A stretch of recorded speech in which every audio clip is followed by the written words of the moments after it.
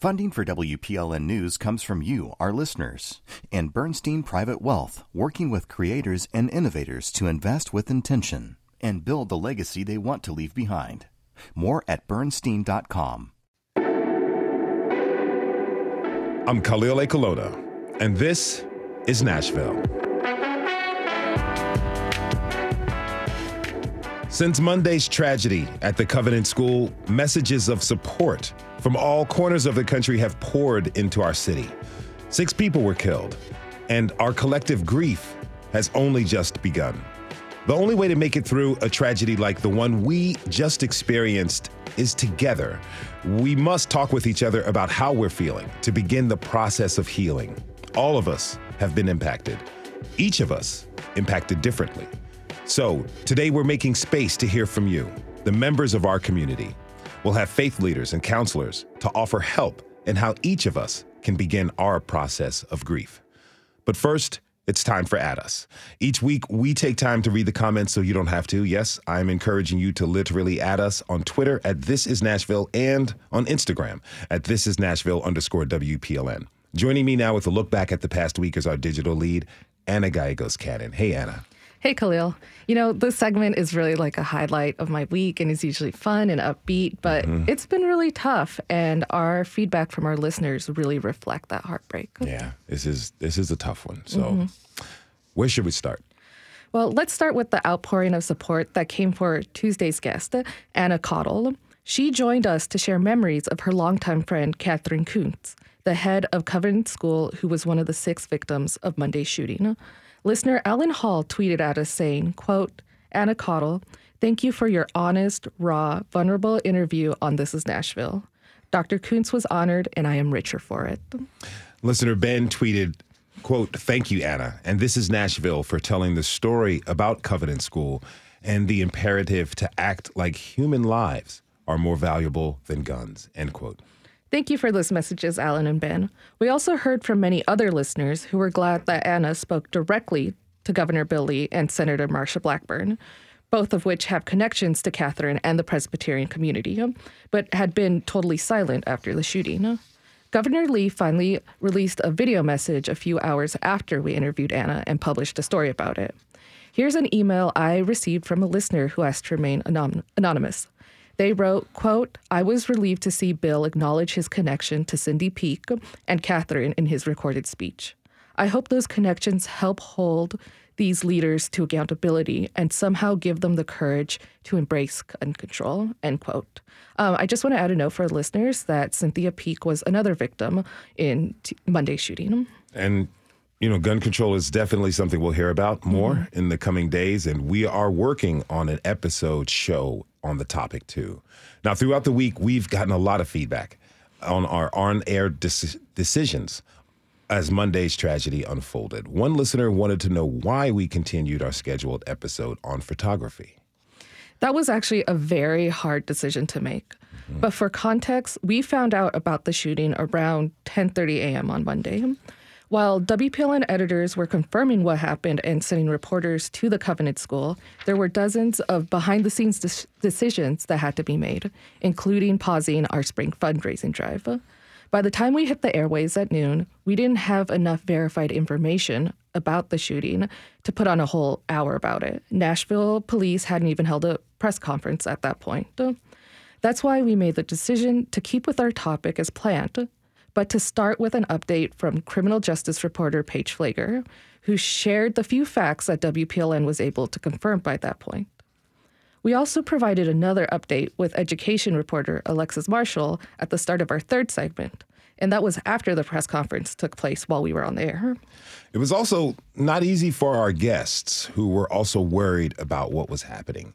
After the show, our guest, Elle Danielle, shared on Instagram, quote, being in a news space as a local and national tragedy unfolds, we all sat trying to figure out how we were just going to talk about our work while families grieved just a few miles away. But days like this are reminders of how important things like family, joy, and memories are. And I'm so sad that mass shootings have become the norm and our leaders won't change, but I am thankful that I can help bring happiness to people in this heavy, heavy world, end quote. We knew we wanted to do a full episode dedicated to the Covenant shooting and our community's response, which is what we aim to bring you this hour. But before we get to that, I also want to answer another question we received about quote unquote dead naming the shooter. Okay, so for our listeners who may not know, dead naming is when you call a trans person by the name they used before their transition. We've had many guests, and we have met many trans guests on our show and always respected how they choose to identify and call themselves. But this time, it was more complicated. Yes, there was actually multiple conversations about this in the WPLN newsroom because Nashville police named the shooter as Audrey Hale and said that they were trans and used he, him pronouns on a social media account. This is a delicate situation, and we decided to continue using the shooter's birth name only as attributed to the police. We are also currently following guidance from the Trans Journalists Association, which points out that once someone has died, you cannot easily verify how they identified. All of this is to say, if you listen closely, you should hear that on our show, we use the alleged shooter's name and pronouns sparingly, and only as attributed to police, like I said.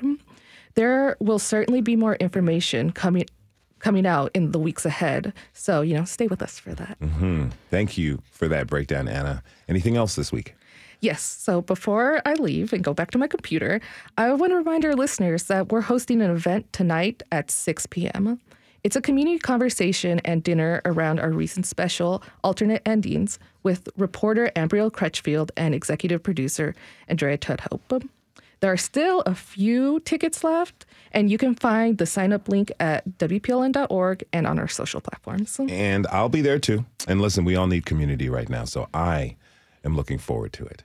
That is our digital lead, Anna Gallegos-Cannon. Anna, as always, thank you for this roundup, and we'll see you soon. Of course, and our listeners know where to find me. And don't forget to add us on Twitter and Instagram. Let's keep the comments coming. Also, fill out our community survey to let us know what topics you want us to cover at thisisnashville.org. It's super easy and quick, and it helps us to produce shows with your needs and interests in mind.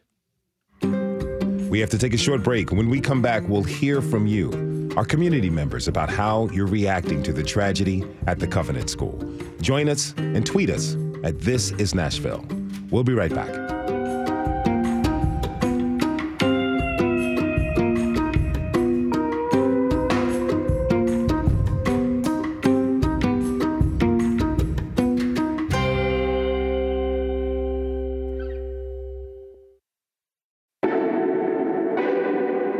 I'm Khalil Ekalona, and this is Nashville.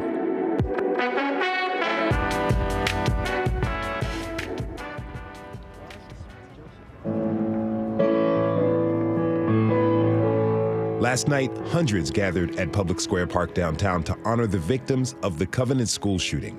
Sheryl Crow was there, singing I Shall Believe.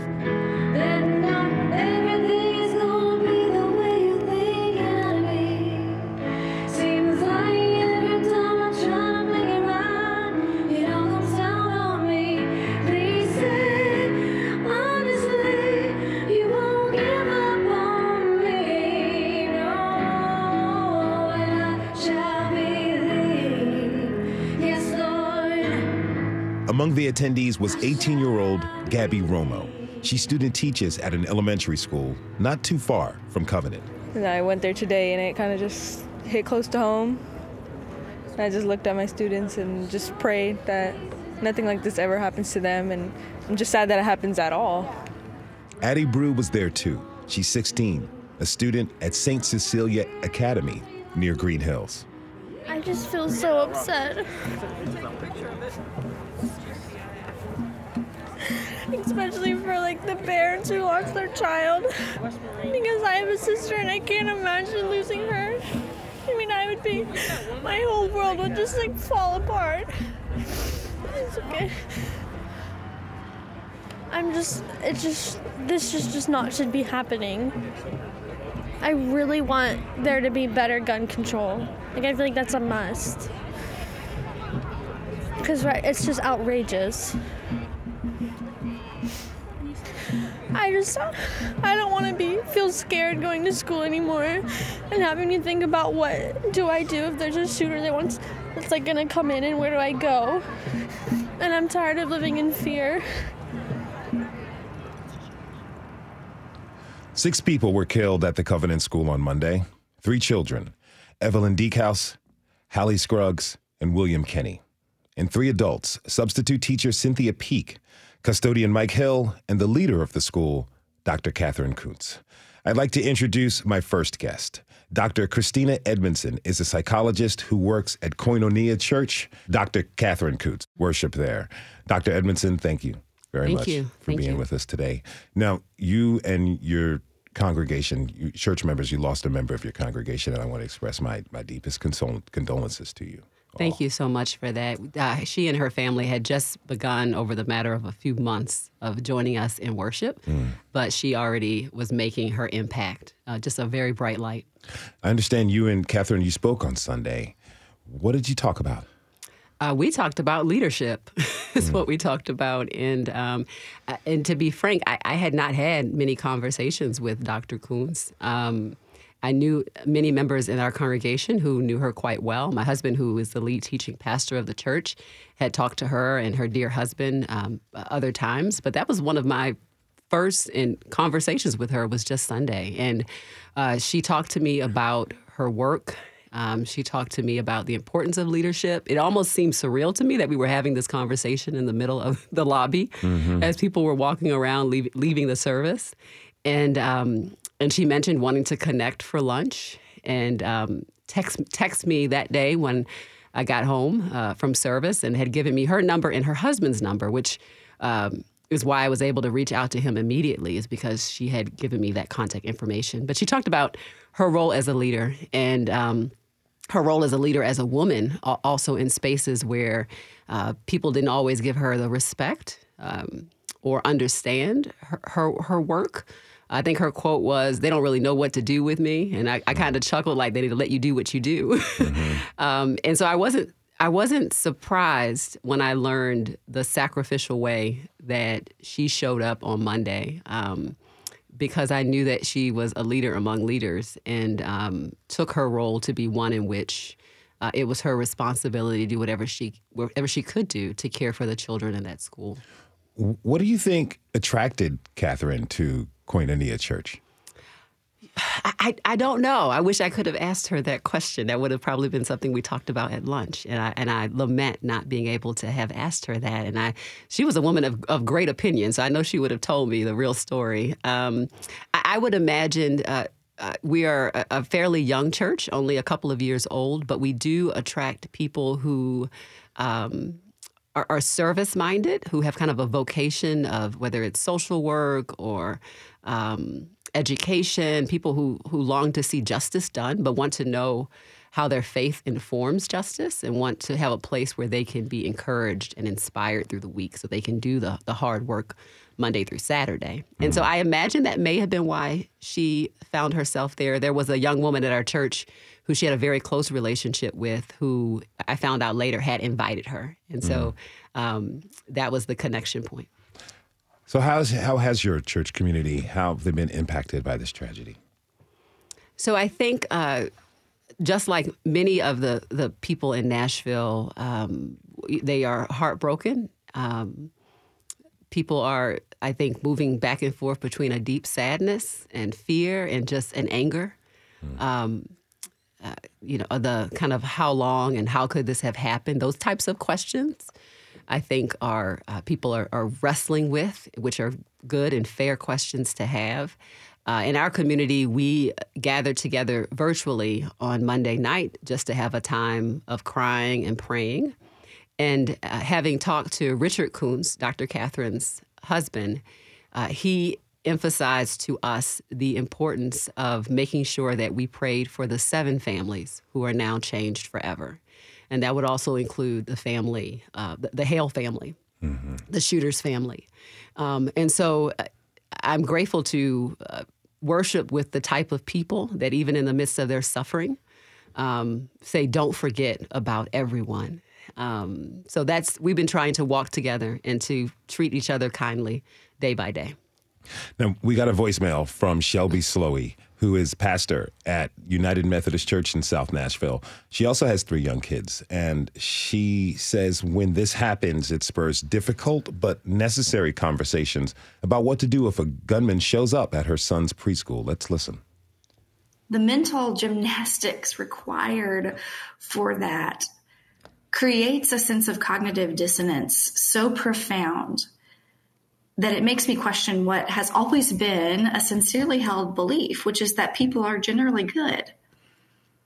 Because if people truly were generally good, how are so many good people absolutely convinced beyond the shadow of a doubt that their right to have a gun is more valuable to them than the life of my child? Dr. Edmondson, what's your response to that? I think that's a strong and a fair and a necessary question. And I think as a person of faith, there is enough grace for us to ask very honest, hard questions, that we should not fear them. And I would also say, as a person who has a social science background, that while it may seem like there are many people who take that position, the data shows us actually that most people want gun safety. So the question becomes, why are we beholden to the interest of a particular group with the money and the power to speak for a nation who has a unique problem that no other nation has? Mm-hmm. We are exceptional in the ugliness of this problem. So I affirm what that caller has said, and I also want to add to it that there are many people who are quite frustrated, and that many of us feel pressured into this roller coaster ride of mass shootings that we would like to get off of. I'd like to welcome my next guest. Clemmy Greenlee is the founder of Nashville Peacemakers and Mothers Over Murder. She's joined by Sarah Amos, a clinical social worker and former school counselor. Ms. Clemmy and Sarah, thank you both for being here. Thanks for having us. Thanks for having us. Now, Sarah, you're a mother and a counselor. What's this time been like for you? It has been a really difficult week on both of those fronts, for sure. Holding space for all of the people in our community that are grieving, that we know individually, personally, and just that our whole city feels shaken and unsafe. And even on a personal level, taking my kids to school has felt very difficult this week in light of what other parents are going through, our neighbors, what they're going through having taken their kids to school. So I say difficult is how it has been this week. Now, Ms. Clemmy, you've been through this yourself as a mother who's lost 3 generations of family members to gun violence. Tell me, how did you react when you heard about what happened at the Covenant School? Well, first my reaction was screaming. I just started screaming. That night, that Sunday evening, I had over 25 of mothers that comes to me that has their kids murdered every day. I called for emergency meeting because they was just feeling something. I don't know what it was, but I called a meeting at a church, and all of us was there. It was just so heavy. Everybody was heavy. And we ended up doing about 4 hours, and we was able to laugh ourselves out the church door and go home.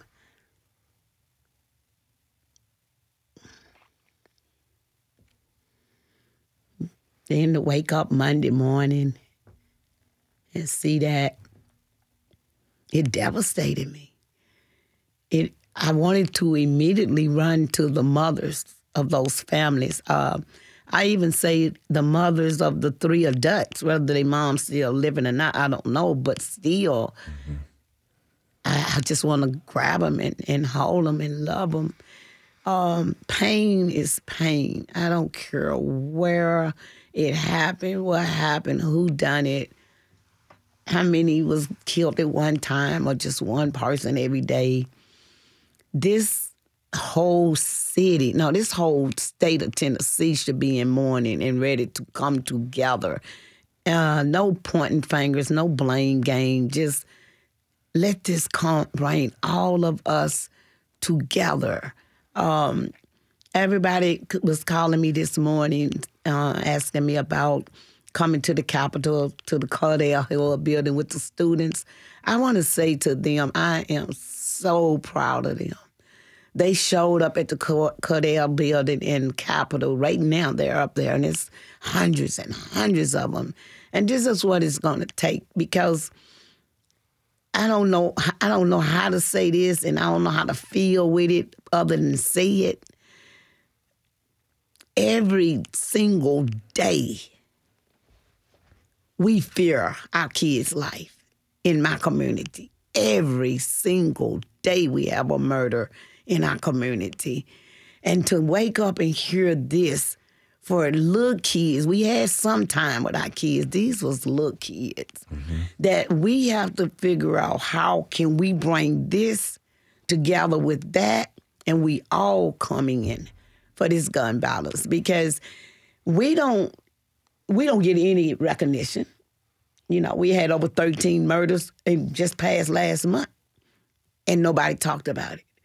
So if this right here, what it took and what it's going to take to bring all of us together, every one of us, I don't care what color or background you come from, I'm open, I'm ready. We have to fight this law. We have to do something about these guns. We have to. Thank you for that, Ms. Clemmy. We got a voicemail from Erica Duke, who's in her 30s and just moved back to Nashville to go to college. Let's listen. I think about feeling like a sitting duck in school sometimes. I thought about this Monday morning, ironically, before I heard about the shooting. Just a random kind of claustrophobic thought of, there's no way to get out of here if I need to.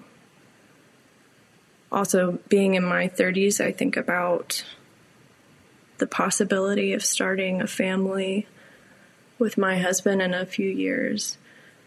But how would I do that here? Why would I do that here? In this country where we seem to be okay with the fact that children can be murdered with military weapons while they're at school. There's no logic to the reality of gun violence in America. There's no peace. There's just heartache. And Ms. Clemmy, you just talked about that. You just talked about the reality of gun violence that we face every day, that our children face. And you talked about how certain communities face it absolutely every day. What else do you want to say about this reality for everybody listening? You know, I want to say to the lawmakers, you know, are you going to wait till it hit your school where your kids are at, that you really shut this gun law down? That lady, no kid have no reason, black, white, Puerto Rican, I don't care. You have no reason to fear school. You have no reason to, you're so traumatized now. If you even hear the cafeteria door shut, everybody finna jump. And it's not fair. I just ask that we all come together. We come up with a strategic plan. We take back to the lawmakers ourselves. I don't think the lawmakers, even Governor Lee, and I don't get into politics. I just don't. Mm-hmm. I think neither one of them should be able to make another decision, go to work, type up any kind of bills until they hear from us. I really want to help the students stay in there for the whole month of April, where nobody can come in and make any kind of decision. They are still. We had one. I saw it myself, so I'm not quoting what I heard. That one politician said, "But just think if the teachers had guns in their hands, none of this would have happened." So you still, after this, got a heart to say that. And I understand what you're saying, but you know, we had this quote from Shannon McDougal, who says that she's sad, angry, helpless, and defeated. It feels like when politicians have reactions like that, some of the more notable reactions from some of our congressional delegation has people feeling defeated, as if there's nothing that we can do. What do you have to say to Shannon and everyone else who's feeling down, as if we're lost in this maze of tragedy? See, to me, politicians, they bully us. You know, it's the same thing as bullying little kids in school. This is what they just done. They're bullying us with these gun laws. We have to bully them back. And the only way we can bully them back is to stay in their face. We can't let this blow over. The Waffle House blew over. The Bennett Church that just happened blew over. All the mass shootings and the one-on-one shootings, they are blowing over. After, April the 30th or April the 15th, we'll be talking about something else, going back to work with a cup of coffee. That's got to stop. We have to stay consistent at that Capitol and in their face. That's the only way that we're going to change this. If you're just tuning in, this is Nashville, and I'm your host, Khalil Ekulona. We're talking this hour about how our community is responding to the mass shooting at the Covenant School Monday. Join the conversation by tweeting us at This Is Nashville. Now, we received a comment from a parent of a third grader who attends school a few miles from Covenant. He writes about what happened when he picked up his son on Monday. He says, quote, "As we were driving home, we talked, and he corrected me when I called it a lockdown. He calmly explained a lockout is when a person is outside of the school, so we have to lock the doors and cover the windows. The lockdown is if someone is entering the school, and that's when we have to be very quiet and hide behind the wall of bookshelves." It broke my heart. Why have we accepted this as an everyday part of elementary school? More scrutiny of school security, more student drills, and training teachers are not solutions. And they don't address the problem. But I know those will be the solutions that many folks suggest, and it breaks my heart, end quote. Sarah, as a parent and a former school counselor, what's your response to hearing this? It's heartbreaking to hear a third grader with that level of not just detail, but experience. He's practiced those drills. He knows what to do. And on the one hand, it's encouraging that we are learning from each tragedy how to protect a little more, but it's not, these are symptoms of the problem. They are not the problem. So, as a parent, it's really scary about what my kids are going to be learning in school. As a former school staff member, I've been through these drills. I've been a part of lockdowns and lockouts both, and it's really scary to walk through as the adults in the room with the children. And I think from a mental health perspective, a healthy version, a healthy way to navigate this is to let them know this is not normal. This is not okay. This is scary for us. It's scary for you. Not to normalize the fear, but to normalize the experiences that we have. We don't have to adjust. There's fighting to be done, but also I get why you're scared. I get why this is confusing.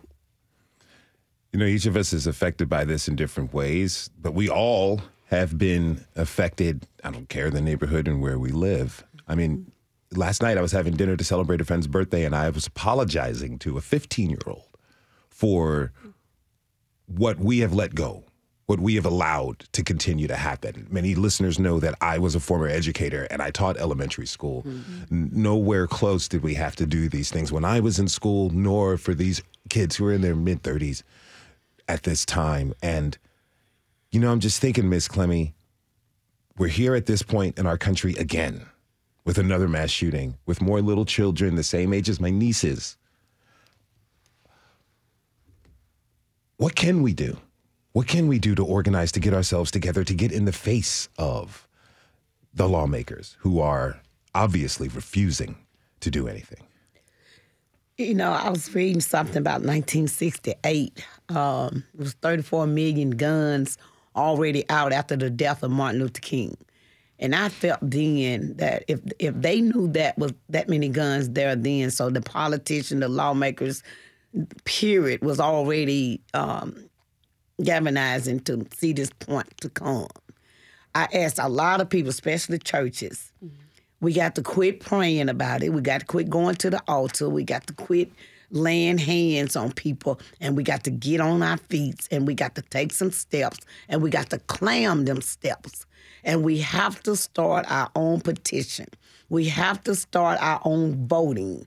We have to talk to our people in our own families. Even though I have a bunch of friends that's privileged, I have a bunch of friends that their parents are rebels, or I got a bunch of friends that their parents Ku Klux Klans. But I tells them, we can't change them. You guys is the one that have to go talk to them and tell them that this generation didn't do nothing to you guys, and y'all didn't do nothing to this generation. Now, I hate the ancestor stuff that happened, but this right here, guys, we all, every single one of us, have to come together. Every church, every school, every organization, every household, every neighborhood. Somebody asked me this morning, so what's the difference between Brentwood and the hood? Now, it's no different. It's pain. We bleed red. We talk the same language. Nobody's money bigger than anybody's money when it comes to everybody gathering out here at the Covenant School last night. Everybody of every color was on their knees crying. So the number one thing to me is everybody have to get in the room together. That's what's wrong with us now. Everybody is separated, doing separate things, and they know it, and they know we're not going to come together. The Million Man March, okay. Here we go, right here. And every color it is need to be in it. Dr. Edmondson, on that note, how can this, bring neighborhoods, religious communities, people who don't attend church, how can this bring all of us, the people of Nashville, Middle Tennessee, as Ms. Clemmie says, the entire state together? Yeah, all people who value human dignity and life, whether they are people who ascribe to a particular religious tradition or not, we are interdependent and interconnected, whether we like each other or not. These are just the facts. I need my neighbor. And it would be helpful for me to love that neighbor that I so need. And so I do think in the midst of this type of, and it's a very real tragedy and suffering, there is an opportunity to come together, as was just shared. And I think there is a necessity to come together. The fact that we are so divided, the fact that the nation is so politically polarized, and that there is so much strategy and a misuse of psychology as a psychologist to get us to continue to be polarized is designed so that we don't do the obvious basic next steps to fix this issue, to fix this problem. And so as I listen to some of the politicians and others who don't want to have this conversation about gun safety, every time I hear them, I'm like, oh, these are the well-funded NRA talking points. I'm hearing them again. I feel like I know what they are, what they were given this week. I feel like I know what they were told to focus on because they play into these dynamics of polarization. Let's dehumanize the shooter. We have specific language we're going to use about that. Let's emphasize how we need to put more money in the safety of the school and arm our teachers. So these are talking points, and they're designed to distract. But we need to have a talking point that's true and greater, which is that we can stop this and we must. I understand what you're saying about the time and the need for us to come together. But to your point, what you just made, I'm wondering when we will find the desire to come together as a community. Now, one last bit before we have to move on in the show. We have a voicemail from Allison Garber in Nashville, whose daughters are the same age as the killed on Monday. Let's listen. I was grieving all day, but then I realized how furious I was. It's not just a light level anger. It's a deep anger that nothing's being done. And this has been on repeat, but it got me thinking, how can I, as a mom and a citizen, do things like what can I do to make a change? So I've started to look into organizations who are already doing the work of trying to end gun violence. We need to get rid of assault firearms, and there's more regulations that need to happen. But my question and what I'm wondering is, what can I do as a citizen that wants this change when politicians aren't willing to take the steps to get the stuff done? I feel powerless, but yet I'm trying to look for things that I can do. We hear a lot of this, the anger about what's not being done. Ms. Clemmie, could you briefly, where would you point Allison to? What are some of the organizations that she can look up to make this effective change? Well, see, the only organization that I'm going to say is mine, Mothers Over Murder. And the reason I say that is I've been everywhere looking for what I need to find out here for these other mothers, and I don't find it. I have groups that come together and meet, not just show up at funerals, candlelights, and politician days. We have to sit and meet. So I meet 3 times a week. So I'm going to say look up NashvillePeacemakers.org.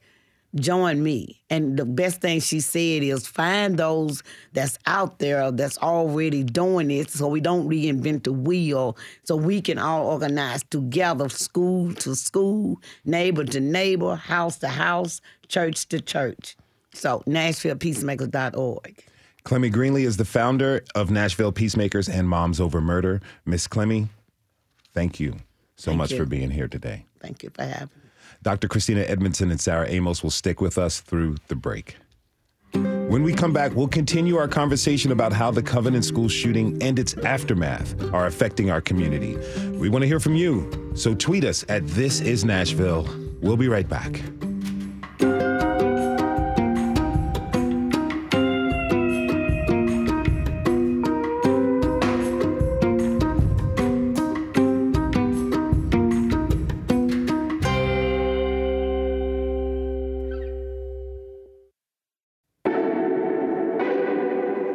I'm Khalil Ekulona, and this is Nashville. We're taking time this hour to create space for you, our community, to express how the Covenant School tragedy has been impacting you. We know that everyone has had a different experience. We know that our collective grief has only just begun, but we wanted to hear from people who can help us to understand what healing might look like for us as individuals and as a community. I'd like to welcome my next guest. Reverend Dawn Bennett is the pastor developer at the Table Nashville, an LGBTQ plus centered church, and is a former guest of the show. Pastor Dawn, thank you for being here with us today. Dr. Christina Edmondson from Koinonia Church and social worker Sarah Amos are still with us. Again, thank you both for being here. Thank you. Thank you. Pastor Dawn, tell me your response when you heard about the shooting. My heart sank. My heart sank. My heart sank as a pastor. My heart sank as a parent. My heart sank because as the news continued to trickle out, it became more and more dangerous for the people of this city, and particularly for folks in my community. And by the end of Monday night, my phone did not stop. My email did not stop. And I've had multiple vigils since then. I have written quickly and filmed a trauma-informed pastoral care for other pastors and just push that out on the web because there wasn't time to train anybody. And I just, the blowback is going to be fierce, and it has been fierce, and it's gotten more fierce by the day. Can you tell me more about trauma-informed pastoral care? Trauma-informed pastoral care takes a different approach.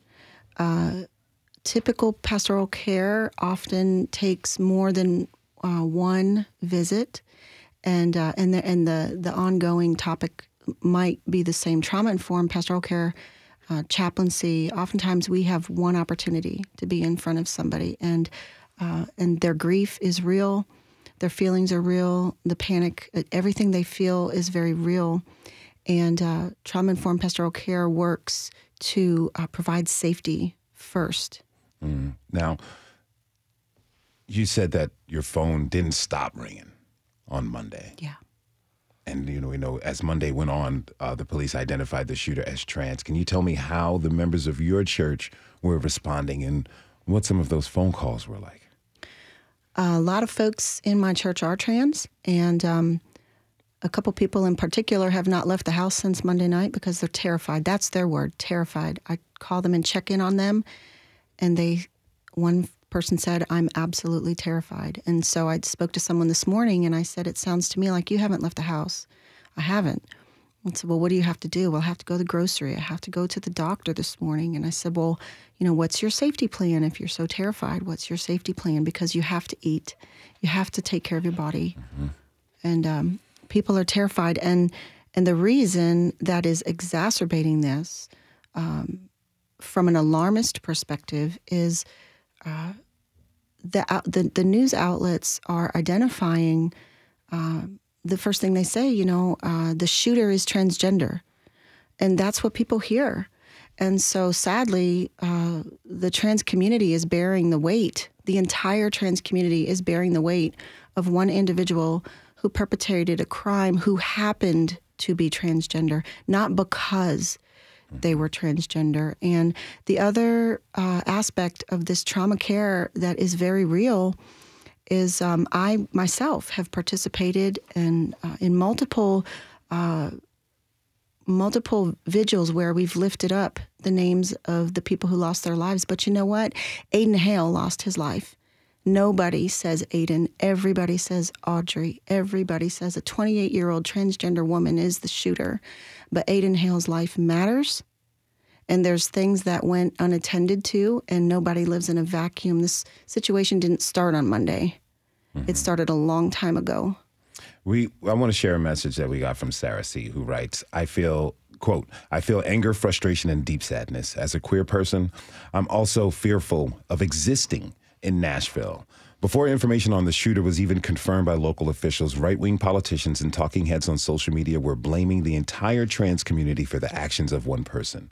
Just as the Nazis blamed tragedies on Jewish people, right-wingers are blaming things on trans and queer people. Their propaganda has already led to direct violence on LGBTQ communities, and their right-wing rhetoric will only lead to more violence and death. They wish to eradicate us, and this is horrifying. This horrifying shooting is just the fuel they need to win people toward their hateful cause, end quote. Pastor Dawn, what's your response? I have two things to say. The first is that it is tragic, and we are united in grief, and we are united in grief for all people that are suffering. Aiden's parents are suffering. They should not be criminalized, and I have a lot of thoughts about that for another day. But people who lose a child, no matter how old that child is, Clemmy is a perfect example of a person who spoke about losing their child many, many decades ago. That pain, I lost my nephew at 5 years old, and that was 35 years ago. And my sister still deals with that. My family still deals with that. So the death of a child permeates through the generations. And the other thing I would say, from a pastoral lens, maybe perhaps even a theological, scriptural lens, is that there's a piece of scripture that says the thief comes to kill, steal, and destroy. And the way that happens is to create a distraction. So all the thief has to do is to create a distraction in the people through fear, through terror, through thoughts of violence, and then we will take it ourselves from there. And we see these things played out every single day in school shootings. We have 2 school shootings, almost 2 a day. Today's only the 89th, 90th day of the year, and already we're topping 130 plus shootings. Now, here's a message that we got from former teacher named Laura, who says her child had a panic attack in his school parking lot and couldn't go in after what happened on Monday. She says this is senseless, and also that some of the backlash for our queer communities that we've been discussing is misplaced. Let's listen. Anytime someone else kills people, we don't say they're cisgendered. We're already attacking the trans community enough, and it's shameful. And maybe if we were paying attention to what's really important, like gun safety and healthcare and mental health care and education and housing and food security and all the things, then if we focused on that, then not only would the country be better, but the world would be better. So enough is enough. I'm not backing down. Dr. Edmondson, what can we do when people engage in reactionary violence and scapegoating after a tragedy like this? It's infuriating and it's sad. I think it's also to be expected because this is a long-standing pattern of distraction to not do the obvious. The obvious. I mean, you can ask probably a group of 9-year-olds today, and with their 9-year-old hard-wrought wisdom through the tragedy of this incident, what should we do? My guess is those 9-year-olds are probably not going to say it was the trans people. Mm-hmm. My guess is those 9-year-olds are probably going to say the truth. Why are people able to access military-style weapons? Why does my teacher have to also, why is someone implying that she should also have a weapon on her as she teaches me? They have the wisdom that can lead us. And I think we know better as well. So this pattern of taking a marginalized group, taking a minority group, and using them as a point of distraction to increase polarization is kind of a thing that happens all the time. And it's devastating consequences on people's safety and also on this problem not being directly addressed as it deserves to be. Sarah, we've heard people that are experiencing so many different emotions right now. What are some of the ways we can begin to process this terrible, terrible event that's touched us all? Yeah, I think one really important thing that people need to take hold of is that this is a process. We are looking at a lifetime of healing for our city, for our community, and definitely for the families who lost a member of their family. This right now, what we're doing right now is the best first step. Coming together, hearing each other, supporting each other, praying.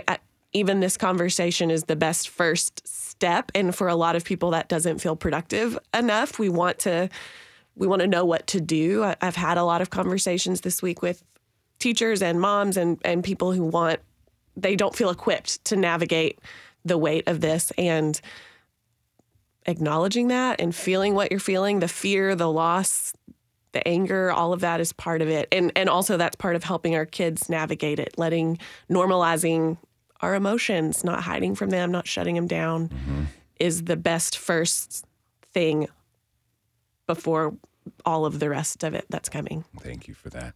You know, I've got a question about how the Christian community is responding to all of this. A friend of mine is a very, very devout worshiper, and she's kind of questioning her fellow Christians. She's like, how can they consider a gun more valuable than a life?